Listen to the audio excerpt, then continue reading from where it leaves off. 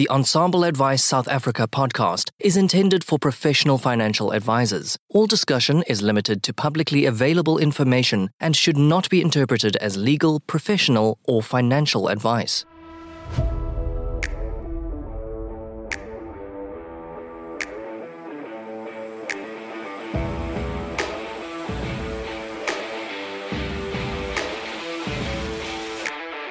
Hi, I'm Louis van der Merwe, Certified Financial Planner. Join me every week where I get to have discussions with global leaders in the financial planning space to help you serve your clients better and run a more efficient financial planning practice. This is the Ensemble Advice South Africa podcast. Portfolio Metrics is thrilled to bring you this podcast in support of our common passion for people and the evolution of wealth management. Our global business links precision investment management to expert financial advice through partnerships and technology. Portfolio Metrics is an authorized financial services provider. ComSpace is a revenue management solution developed specifically for independent financial advisors. It is a web-based application that tracks, allocates, and manages advisor revenue. The system seamlessly reads commission statements from financial institutions and can address any permutation of commission splits. ComSpace provides mind-blowing, out-the-box revenue business intelligence and analytics, along with super flexible reporting to effectively manage and grow your business. Welcome to another episode of Ensemble Advice South Africa. Today, I have the privilege to have with me Mark Hedderman. Mark is the CEO and a certified financial planner at Hedderman Financial Solutions, all the way from Dublin in Ireland. Mark, thanks so much for being here today. Louis, an absolute privilege and a pleasure to join you. Thanks so much for having me. It's great to have you here, man. We first connected in Cape Town at the Portfolio Metrics Lead Symposium, which is wonderful to have people from across the board. Like you just said, we're 12 hours away, but we think in the same way. Before we get to talk a little bit about the clients and the things that you do for them, I want to know a bit more about Hedderman Financial Solutions. It's a multi-generational firm. And when I look at your team page, I see quite a few people with the same surname.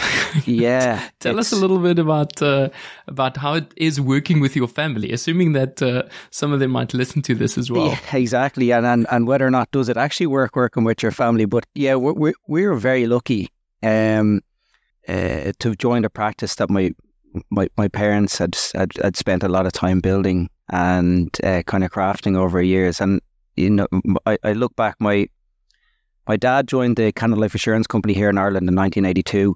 And at the time, as he said, he did a 2-week sales training course, was handed a rate book and was sent out into the vast wilderness of Dublin to go and write policies, endowment policies and personal pension plans on clients. And as he said himself, he did that from a relatively successful base right up until the early 2000s. And a really interesting thing is, it began to have a very detrimental impact on his health. And as he said himself, the stress that came with this concept of feeding upon what you kill each year, if you excuse the expression, or having to be constantly driven by targets and going out without there being, an underlying strategy around, well, we want to help the clients here, but obviously we have a big firm in the background dictating that we need to write all these cases every year. And, is the tail starting to wag the dog? So they made the decision, but my mum, to add to that, she joined him in Canada Life to assist him from an administration standpoint because things had just run away with themselves. And I suppose the market in Ireland as well was evolving with compliance issues and things that just didn't exist. So in 2007, they established the firm Hedderman Financial Solutions. And one of the founding principles, I suppose, and Hedderman as a surname in Ireland, it might be more fit in South Africa than it would be in Ireland, which is, you're a Byrne, you're a Murphy, you're an O'Reilly. Hedderman is quite a unique surname. And one of the rationales why that was put there, because, was primarily to say, look, we feel strong enough in our service proposition, and we feel strong enough in the sense that we believe in building proper trust and proper relationship with our clients, that we're going to put our name on the logo. And obviously, if something goes belly up or goes wrong with a name like Hedderman in Ireland, you're not going to get very far. So the whole idea is we were constantly driven by, empathy, total empathy for clients and total trust and relationship. And I was very fortunate to join them in the business in 2011, having kind of traveled the world a little bit and sampled a number of different professions in various jurisdictions in France and in Australia. And I came back to an environment in Ireland where most people were exiting. So they were emigrating to America or to Australia or New Zealand or Canada at a time when we were effectively an economic basket case. And I joined as an apprentice, having studied a business and languages degree in college here. I joined as an apprentice, and the interesting thing at the time in 2011 was they said, look, we're not really in a position to pay you a salary, and in order for you to be onboarded, we're going to have to take a cut out of our own salary to pay you. So it was a position whereby it certainly wasn't taken lightly by any of us, and I think we were very fortunate as a family unit whereby we had the ability to sit down and kind of talk about what direction travel we wanted the business to go in. And we were very lucky. My dad was one of the first individuals in Ireland, I think roughly around 2008, 2009, to undertake the Certified Financial Planning course. He was involved in bringing it in. And the interesting thing in Ireland was that it's actually linked to a level 9 master's degree. So you also graduate as what's called a graduate diploma in financial planning. So you not only hold a Certified Financial Planning qualification, but you have an MSc then as well, which was enormous. So he was one of the first people to qualify, and I followed suit then, roughly speaking, in around 2016. And the interesting thing we spoke about at the time was I actually felt, having done the CFP, I was in quite a bad place, because I felt we were a reactionary firm. So we didn't really have a major service proposition in place. It was kind of like our hope was, we've so many clients here, hopefully, we will contact them, but our hope is they're not going to contact us. And we just don't have the resources available. And as I said, doing the CFP course was almost like being trained to drive a Formula 1 car, but then going back to driving the Fiat 500. And we sat down at that point, roughly speaking, in 2016, and decided that we were going to try and chart a new journey for ourselves, for the firm, and try and future-proof effectively, exactly as you touched upon earlier on, is can we see ourselves doing this happily for the next 25 years? And we've been on that sort of journey, roughly speaking, since 2016. We've tried to implement, we followed the South African model very closely, where we know the South African advisors in the late 90s decided things like commission didn't add value to clients, so we transitioned away. We look at things like RDR in the UK, roughly speaking, in 2012, where major changes were made. And we decided to say, well, our benchmark should be a global benchmark as opposed to just primarily what happens on the ground here in Ireland. And we were very fortunate that the team continued to grow and expand. My two brothers joined us in the firm. My youngest brother now, Luke, who's just turned 30, is qualified as a CFP now as well.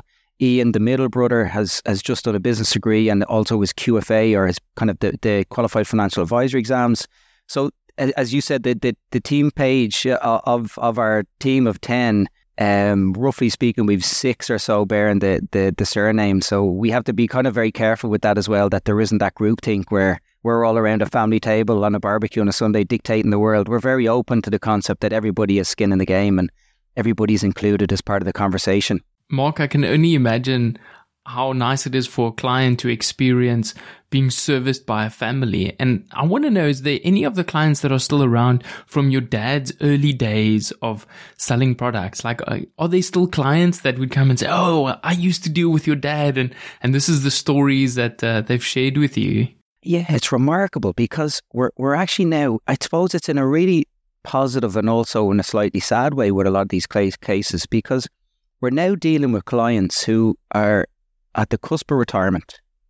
And a lot of them, we have the distinct pleasure now of, as I said, we haven't had to build this. All we have to do is nurture the relationships. And our rationale for that was, once we implemented the ethos of empathy, transparency and trust with clients, we couldn't go wrong. I suppose we were just a little bit more tech and digitally savvy than let's say my parents would have been. So we've continued to, I would hope to continue to grow those relationships. And the interesting thing is, we now have people coming to us and saying, well, what a great position it is that I'm now in a point where I can retire and retire comfortably. And the other flip side, as I said, and sometimes in the slightly sad point, is we're also sitting at kitchen tables with husbands or wives of those who've passed away and who have been on the pitch with us for those 40 years. And it's amazing in a way from a relationship standpoint to be sitting there with saying, well, look, we can't replace the emotional loss, but no different than what we did for the last 30 years. We're going to stay on the pitch here to help you.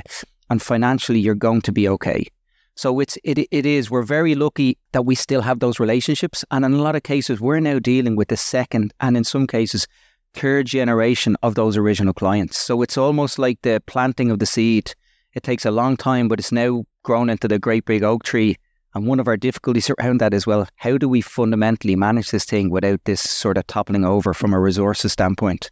Mark, the comment you made there is around, dealing with someone whose partner or spouse might have passed on. I truly believe that our financial advice is really tested when someone actually passes away. You can see the quality of the planning and the quality of the advice. What are the kind of guiding principles that you are giving Luke to be able to have these conversations with clients? Maybe someone with not the same amount of experience as you. What would you say to him to avoid maybe some of the pitfalls of dealing with someone when there's emotional decisions to be made, but still sound financial guidance? It's so difficult, because if you think about all the various training and all the logic that we go through, you need to be almost like a behavioral psychologist to put yourself in a position where, well, how do you, I think, and particularly when we look at that in Ireland, death is treated in a very strange manner in Ireland, whereby, I even look at the example I made recently to one of the lads here, was funerals in Ireland are very, not a special kind of day, but they hold a lot of significance and tradition here. So what you tend to find is anybody who ever came across you will be at your funeral. You could have hundreds of people. And as we say to the lads here, look, the funeral itself is not the difficult point. The difficult point of this piece is 2 weeks from now, when everyone has disappeared and gone back to their normal lives.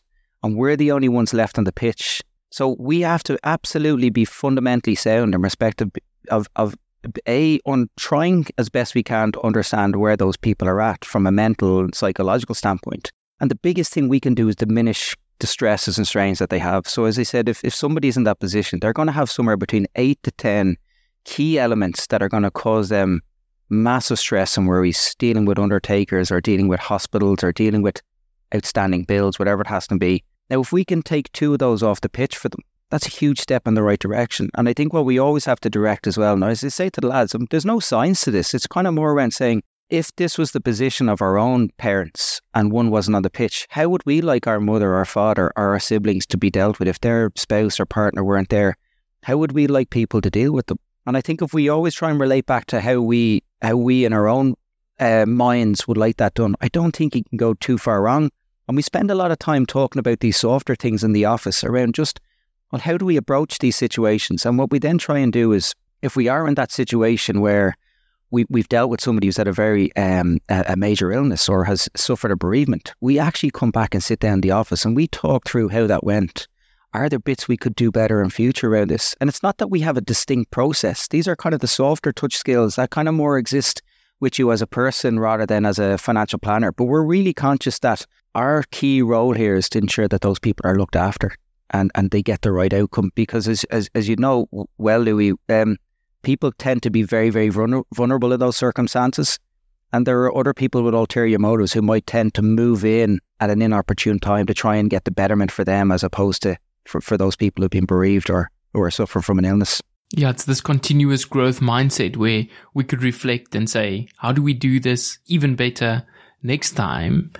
And I think you put it so nicely that, there is no exact science, right? It's going there and if we do it the way we would want our family members to receive advice, then we also tick the big compliance box as well, I think by default. Yet we don't see that. We see, other professionals jumping on opportunities to make a quick buck. Tell me a little bit about how the financial planner or advisor is seen in Ireland. Is it very similar to South Africa where, here it's very close to, for a lot of people, to the second-hand car salesman? It's like, oh no, I'm going to end up with another product if I speak to you. Is that the kind of the same evolution that Ireland has gone through? Pretty much, and I would argue we're probably even further behind where South Africa at the moment. Like I was really taken aback by I know maybe we're in a bit of a bubble with the portfolio metrics piece at the Leeds Symposium, because we know that these are going to be the what I describe as like the best of the best effectively at this. But yeah, we're probably lagging behind, as probably we're still in what I describe as industry mode, and we need to make that transition to profession. And that isn't totally dictated truly by way of an education piece. I think it's kind of more of a mindset change. And we still have a commissions environment here in Ireland whereby you're paid to transact, and that's that. And for most cases, the advice is provided by way of the larger life insurance companies and the banks. And in a lot of instances, unless there's a transaction to occur, the advisor doesn't really see a lot of value in the relationship. And where we've tried to pivot on this is to say, well, yes, it's really important that we do get paid, but there are a number of methodologies on how we get paid, and that should be totally dictated by the client. And whether that's by way of commission, a fee, an AUM model, a subscription model, we're happy to have that conversation with a client. And ultimately what we're trying to dictate is, obviously as a firm, we want to ensure that we're survivable from a profitability standpoint, and it makes sense for us to get up in the morning and come in. But at the same time, there's a difficulty in Ireland, I think, and you're always going to be led by the fact that if we're in a pre-RDR style environment, so we had some legislatory changes here a number of years ago called CP 116, where the central bank implemented changes, and a lot of people thought they were going to cull commissions. And they sort of moved away from doing that, and they culled things like tickets to rugby matches and golf events and being wined and dined effectively. And it was sort of a soft push, and we saw there was considerable lobbying in the background from some of the advisory lobbying groups to keep commissions on the table. And you could argue both ways, that there's an argument to keep them and there's an argument to get rid of them. And our thought process on this is, it's not that we feel one way or the other, but we feel if there's total transparency. So if the client knows and they've been given choice, then there shouldn't be an issue. And I think until we've sort of broached that hurdle, like the vast majority of advisors here in Ireland are going to be seen in that light. And I think our concept and why the rationale of coming down to South Africa was so important. And secondary to my role in Hedderman Financial Solutions, I'm also a director in Ireland of the Financial Planners of Ireland group, which is a membership and advocacy group for certified financial planners. And our real rationale around this is, can we get better outcomes for consumers and clients? And if that's all we do by coming together and pooling ideas and sharing our experiences, clients get better outcomes. They tend to talk to other people, and we all get a lift as a result. So our concept here domestically is, the more we can collaborate globally, the more ideas we can beg, borrow or steal from you guys in South Africa, from our colleagues in America, from Canada, from New Zealand, Australia, the better outcomes fundamentally our clients will get here. And it just gives us the approach whereby we then try and lift this, and we're seen more in the view as a profession rather than an industry. And then I even think that from a personal standpoint, I think it makes your job a lot easier when you get up in the morning, because you can fundamentally come in and say, we're here to add good. We're here to add value for our clients. And I mean, that alone should speak volumes relative. Well, are we well remunerated? Yes. But are we adding considerable value in their lives first and foremost? And I think that's the primary piece. And it's something we're trying to drive very hard here in Ireland. And as I said, one of the difficulties we tend to have is we are a very small jurisdiction. We have a population of 5 million people. And what you tend to find is the waterline is quite low. And as a result, our argument is, all we have to be here is a little bit better than fair to be excellent. But that's probably maybe not a good impression of where we stand then as a whole, as a profession. So I think by continuing to share ideas and to get a read and a learn from our South African colleagues and from our colleagues overseas is the only way we're going to be able to, all of us as a global profession, to drive this forward. And exactly as you said, lift that waterline, because interesting conversations in Cape Town with you and your colleagues is, albeit we're all very well educated, we're all trying to do our best, we're still seen in that category, which is, doesn't make you feel very good when you get up in the morning. I can relate with so many things that you've said. And in South Africa, we've had a similar experience with limiting conflict of interest. And essentially, the regulator has said you cannot receive an incentive more than the equivalent of basically 20 euros. So gone are the overseas trips and the skiing trips, which is the reason a lot of people joined this profession. Of course. Hopefully for the benefit of clients, right? Where they can see that, like you said, they have options of the remuneration. Is there anything that have maybe stood out or surprised you when giving a client a choice of how they can remunerate versus the standard, commission model? Yeah, I think it's remarkable. We had a chat with a client quite recently about this, and we're very open and upfront in terms of chatting to our clients, because they're stakeholders. So effectively, we look at them as being shareholders in our business. And as a result, like, their dividend effectively from that outcome is that we get better. Like I use an analogy in the office, we need to get better here every week, but by 1%. There is no 10% gains here because, we would prefer to be slow and steady. And one of the remarkable things is I think there was a massive appreciation for clients because then they're part of the team. It's now a collaborative effort. So if we're sitting down with them and saying, okay, here's how we can map out this journey and here's what the next 20 years of that journey are going to look like. Now, by the way, this unfortunately is a for-profit organisation and we need to pay our staff. We need to have top class tech. We need to occasionally take trips down to Cape Town to talk with our colleagues in South Africa and share and expand our ideas. So we do need to have a war chest available. But if we have to do some of this work, we're very happy with you to share in terms of how we should be paid to do it. And we're not led by any way. So for example, a client might say, well, like, look, I just have a fundamental belief that I'm happy with you to get a commission and I'm okay with that because it's not costing me any money. And what we need to do in a transparent way is deliver and say, well, if we're going to be paid a commission, ultimately that money doesn't invent itself out of fresh air. So you will pay for that. And over 20 years, here's the compounding effect of that increase in your costs. Now, if we revert back and you take a little bit of pain up front by way of an upfront fee, here's how we smooth that journey out over the long run. And what we found with clients is the amazing thing with this, Louis, was clients became so much more engaged because they've skin in the game.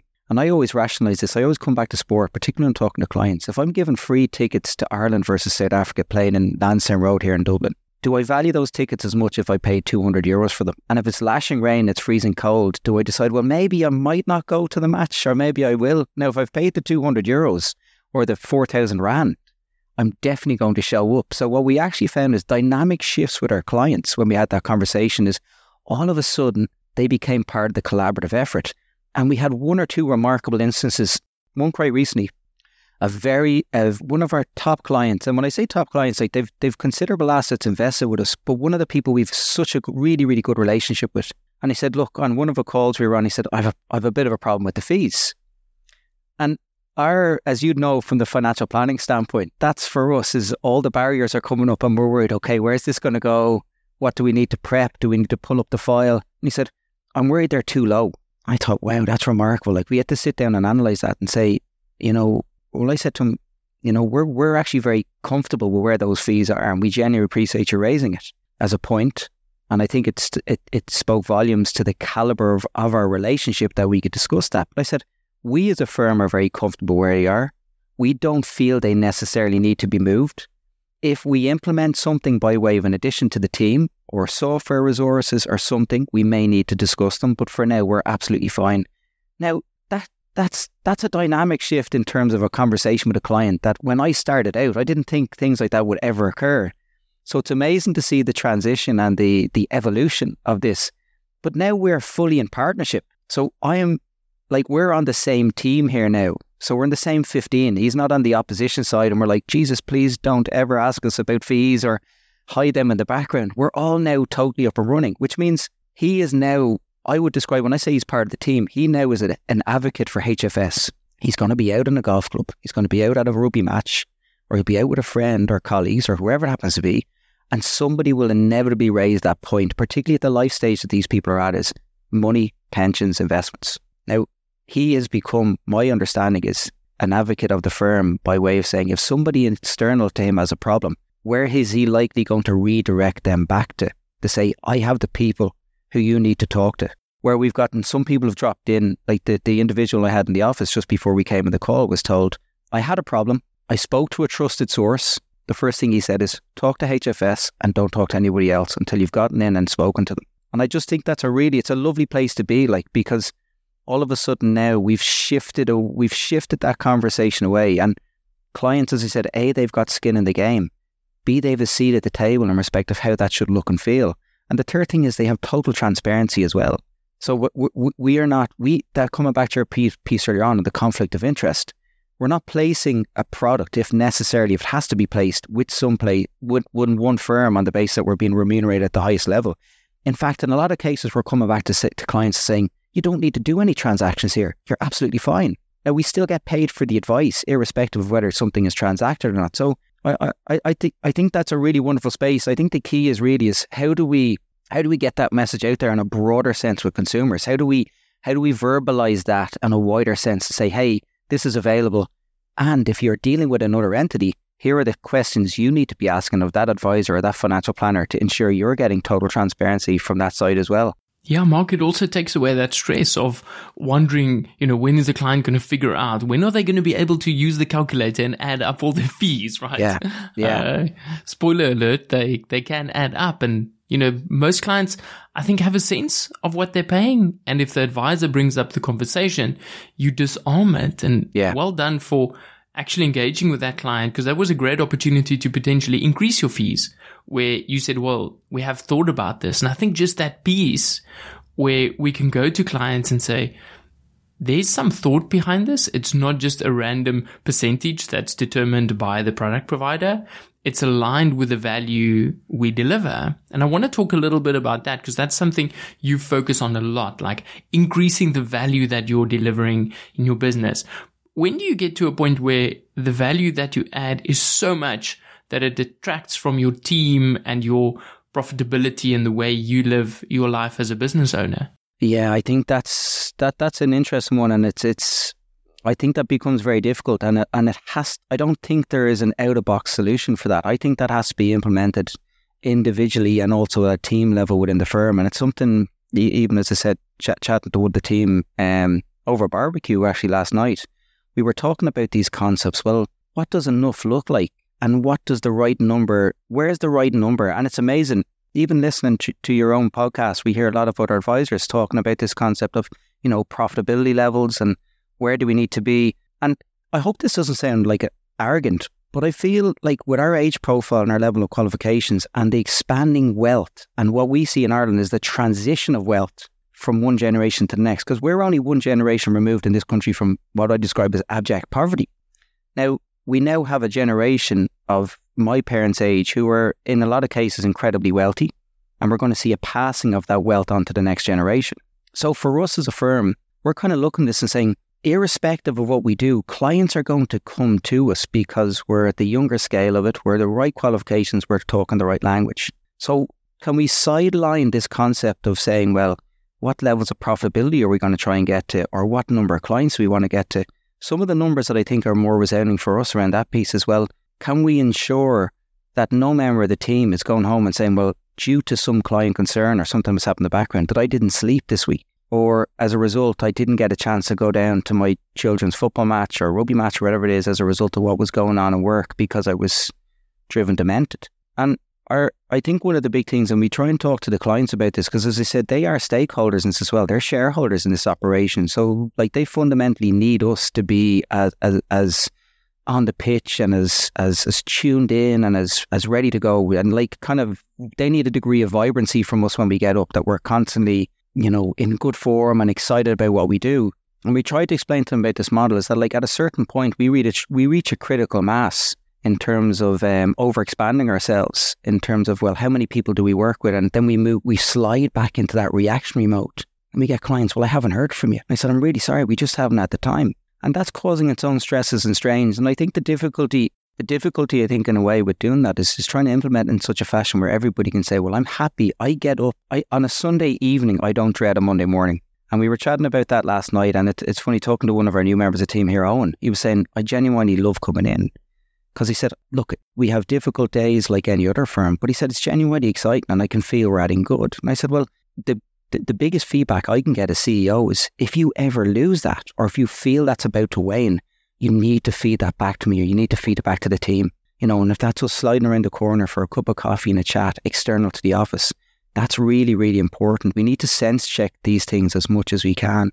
And what we've started to implement recently is I heard Taylor Shield talking about this from the States this morning on a call, was a lot of time should be spent just going out and engaging with other advisors, not dissimilar to you and I having this conversation, or a very valuable conversation myself and the team are going to have with David Garriock and his team and Brandon next week, which is amazing.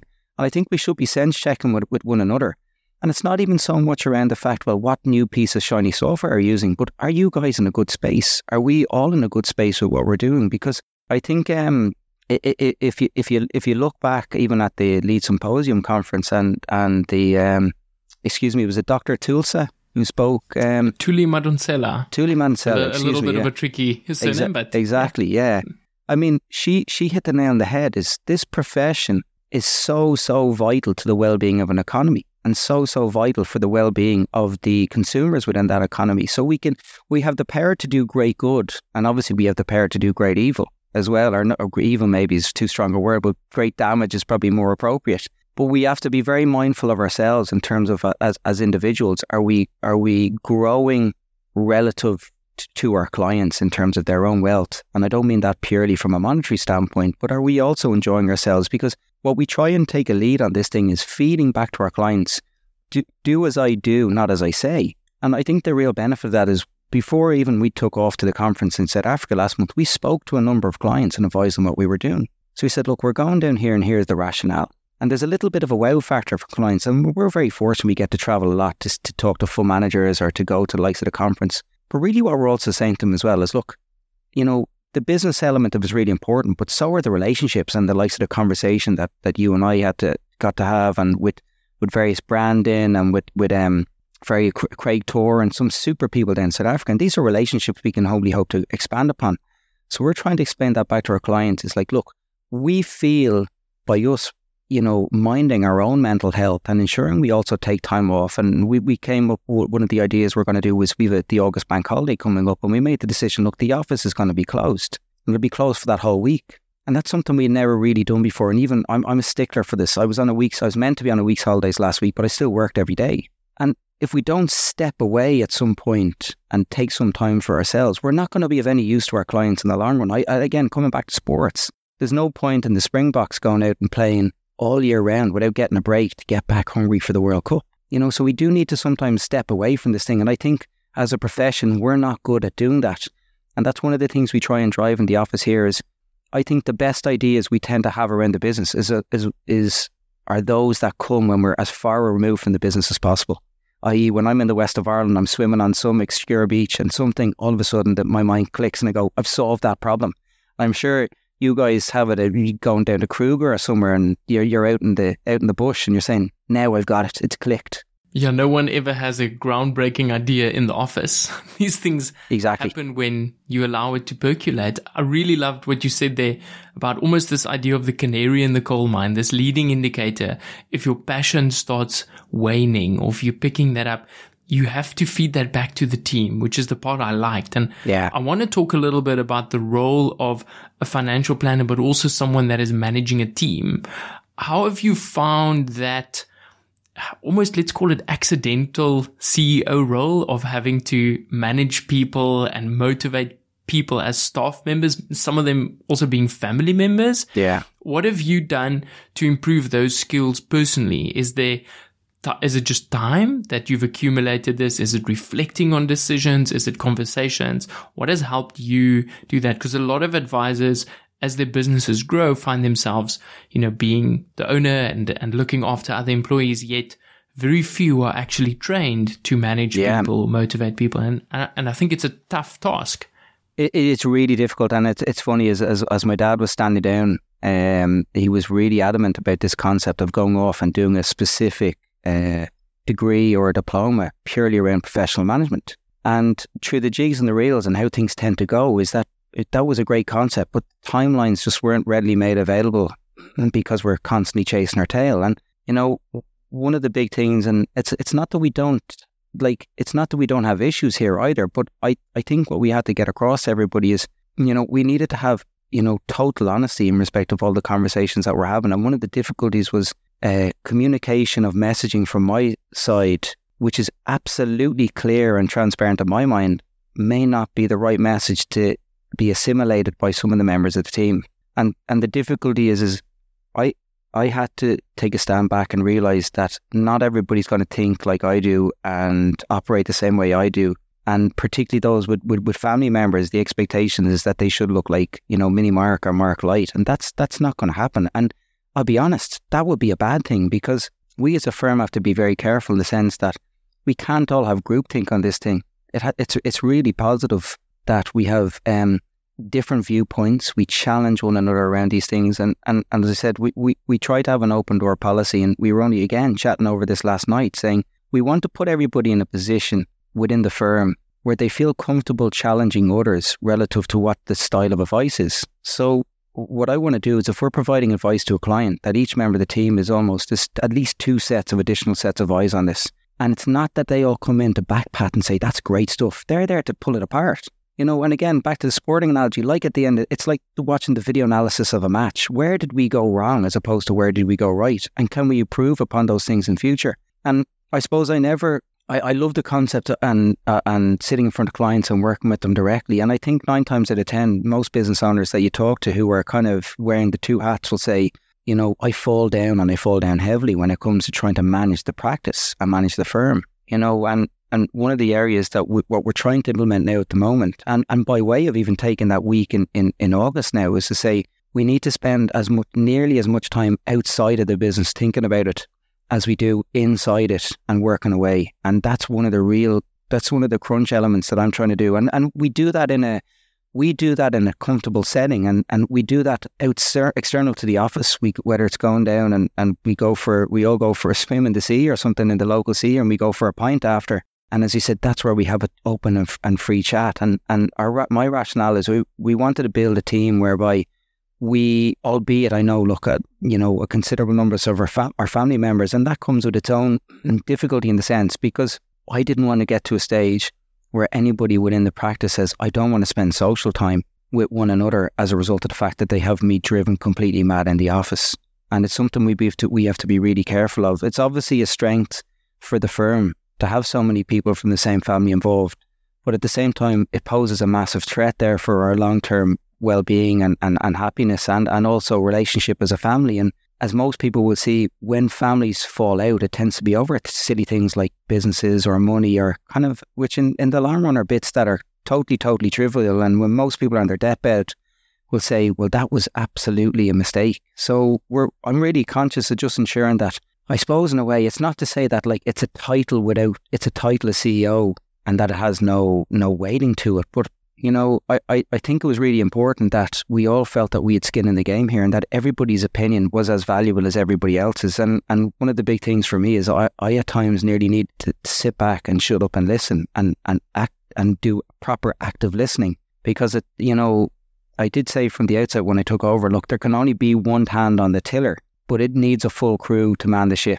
And we all serve a role here, and we all have to have a voice on this thing. So I think it's a constant learn, Louis. I don't think it can be ever really perfected, because I think the business is going to ebb and flow, and there's going to be changes in circumstances and compliance circumstances in the background that are completely out of our control. But I think if from a personal standpoint, and from again, I come back to that point, if we have empathy for one another, I don't think you can go too far wrong. And I hope, I obviously I'm biased. I'm saying that because I'm running the ship now, but I would hope that the rest of the team would reiterate that sentiment. And as I said, we try and do those soft touches from time to time, just feeding in, saying, look, are we all okay here? Are we in a good space? Is our relationship as good as possible?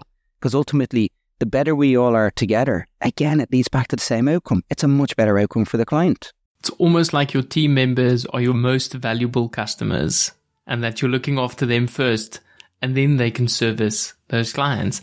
I want to know, what are you saying to your kids? Are they of an age where they can start thinking about, hey, do I join the family business? Do I want to go and work for and with dad ultimately? Or how old are your kids? Are that too far off? Well, my eldest boy, Shay, is 6, and my youngest, Rory, is 3. So they're kind of more interested in playing. They're playing their Gaelic football, and they're hurling their Irish sports and their soccer and stuff here. And that's kind of more, it's how many ice creams a week can they eat rather than about thinking about the business. And I always reflect on that analogy. The first generation starts the business, the second generation builds it up, and the third generation squanders the wealth. I would love and I don't think I'm wrong in saying this, and I think most of us, particularly those of us who are sort of sharing these ideas, are thinking, what a wonderful business for someone to get involved in. Then the ability to do good, and the touch points and the relationships you build with clients are absolutely fundamental and of so much value. And I think also, if you think about this concept of financial planning as a profession, we are like at the industrial age in terms of the steam engine. We are right at the coalface of this just getting started. So I would love the concept of the boys at some point in the future feeling comfortable and being in a position to say, we can come in and carry this on into the future. And that it's palatable for them to do that and have their own families and be comfortable. But again, I think we also, I think we have to be somewhat careful as well. And I remember speaking to my parents about this, is like, obviously the name is over the door and it's a family practice, but we sometimes have to remove the emotion from the business as well. And we have to be conscious that dreams we have may not be shared by the next generation. They might decide to go and do something different. Like, I mean, I never had any aspirations to come into the business. My aspiration was to go to college, to get a business degree, so I had a fallback to do languages. So I studied French and Spanish, and ultimately to do a cadetship or go into the army as an officer. And it just so happened that kind of journey took a slightly different path. And in a way, thank God that it did. But I think the benefits of my parents allowing me the flexibility and freedom to go out and try these things. And I actually think I wouldn't have a problem with them potentially going out into the world and discovering themselves and trying loads of different things and then coming back. Because again, we have to be very careful in the sense that groupthink does tend to slide in. And it's really important that, you know, people that do join the firm, or whether that's that if my own two sons were to come in, that they've gone and tried loads of different things.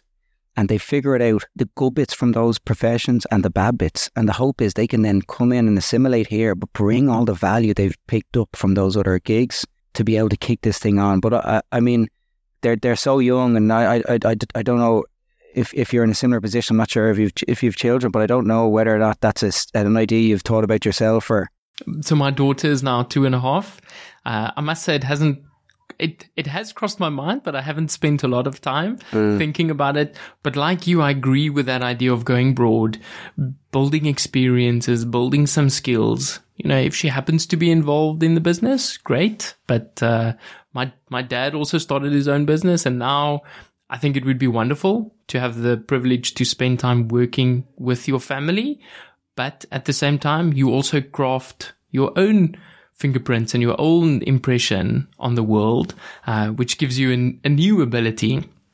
What are those skills that you think they would have to work on if you fast forward kind of 9 years from now and they have to start thinking about, you know, tertiary education and I know we're trying to have a sense of what the world would look like now, but what do you think are the kind of skills that a financial planner 10 years from now would need to work on today to still remain relevant in an age where things are changing so quickly? It's a great question. And I mean, like we're looking at change moving at such a rapid pace at the moment. And it sometimes can be stressful feeling, God, are we getting left behind here? You know, and I think the fundamentals of being a good financial planner will always be the same thing. And I mean, and the key point is somebody walks in the door here today, and we're having a chat beforehand, is we're saying, look, if we can implement a strategy where we've total trust with one another, we can build a relationship.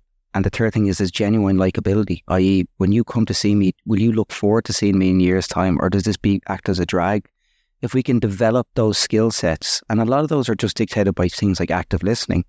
Like, are we listening correctly? Are we analysing what the individual is saying? And are we actually able, as Brendan Fraser would say in America, are we posing the right questions? Do we have those 3 to 5 absolute nuggets of the right questions to ask to disarm that person and say, this guy isn't trying to sell me a product. He's genuinely interested and he's trying to help me. I think if we can implement those, which I don't think will fundamentally ever change, because I remember my dad had a great expression about this when somebody spoke about robo-advice and, you know, the evolution of the internet and how people would take out plans online. As he said, the internet never rang anybody. The internet never picked up the phone when somebody passed away or somebody was a week from retirement to ring them to ask them, are they okay and do they need help? And that human connection, I think, is the key bit. I think if we can spend all of our time, or primarily, it's really important that we become CFPs and we do our various exams. But I think we need to spend a lot more time looking at the behavioural economics and psychology side, soft skill psychology bits. I got a book recently called How to Die Well. I mean, how morbid does that sound? And as I said, it's really about trying, as we spoke about earlier on, trying to understand and have empathy for those who've suffered major losses and how we can assist them. I couldn't get it. I couldn't get that. I got too upset reading it, if I'm being honest with you. I haven't managed to break the back on it. But I think really crafting and honing our ability to nudge people in the right direction not nudge them in the right direction, nudge them away from the wrong direction. And I use this analogy as our job is not to make right decisions with clients. Our job is to prevent them from making 3 life-altering mistakes over the course of their financial life. And that's it. And I think leaning in on technology, the way we can do with things like AI going forward, should make this much more seamless. Because I heard another great expression is, if you're in a role as a CFP, if you're doing any admin for that client, you're effectively robbing them. So we have the 80-20 rule, 80% doing admin, 20% in front of the client. I think it needs to go to 90-10. 90% of our time should be in front of the client, talking to them. And a lot of that time doesn't necessarily be driven by reviewing portfolio reports or talking about the estate plan or reviewing the risk or the investment strategies. It's just talking as humans, as individuals, and growing that armory of information that we have around those people. I heard a really interesting one from a client before, and I picked up on it again from Brendan Fraser. And the client was in the office with me, and we were just chatting, and he said, I really want to retire early. And I just asked him, well, is there something that happened to you, or what's driving or dictating that? And he said, well, look, my dad passed away in his early 50s, and I don't want to put myself in a position where I've worked and effectively, nearly killed myself through the work and not be able to spend time with my family. And that's a kind of a light bulb moment for us as financial planners, because we can now craft the whole plan around that. And you could argue, okay, once it's noted from a compliance standpoint, we'll hopefully satisfy the various regulators here as to how we got to that. But it's sometimes very hard because it's almost like an intangible asset in a way. We reflect back that any decision made in the future should be driven and dictated by that sort of rationale. So I think for advisors of the future and planners of the future, technology is obviously going to be probably the number one thing. But the second one that I don't think will ever change is having those soft skills and being in a position, whether by way of, the psychological element and the behavioural economics. That's what I feel my next transition, having gotten all the qualifications, exams, is I need to absorb more stuff from Daniel Crosby. I need to pull in Morgan Housel's great book, The Psychology of Money. I probably read that now for the 5th time, and it's still even though I'm in the business 10, 11, 12 years, we still have irrational elements of ourselves as human beings. And it's really important that we go back and read. And just the simple elements that come through here, you say, my God, it seems so simple. But in practice, it's principle, it's easy, but in practice, it doesn't work. And I think that's why there will always be a need for financial planners. In fact, I think our need is growing and will continue to grow into the future. And it makes our role and our profession so, so important into the future to help steer people away, as I said, not from the right decisions, but steer them away from the wrong decisions. Mark, what a wonderful way to end. Thank you for your energy and your passion for this profession and that continuous involvement. I wish you all the best for Hedderman Financial Solutions and your growing family and your growing team. Thank you for being a great guest today. Thank you so much, Lou. It's an absolute pleasure, and continued success to you in respect of the podcast. It's added huge value to me listening in, and I continue to do so.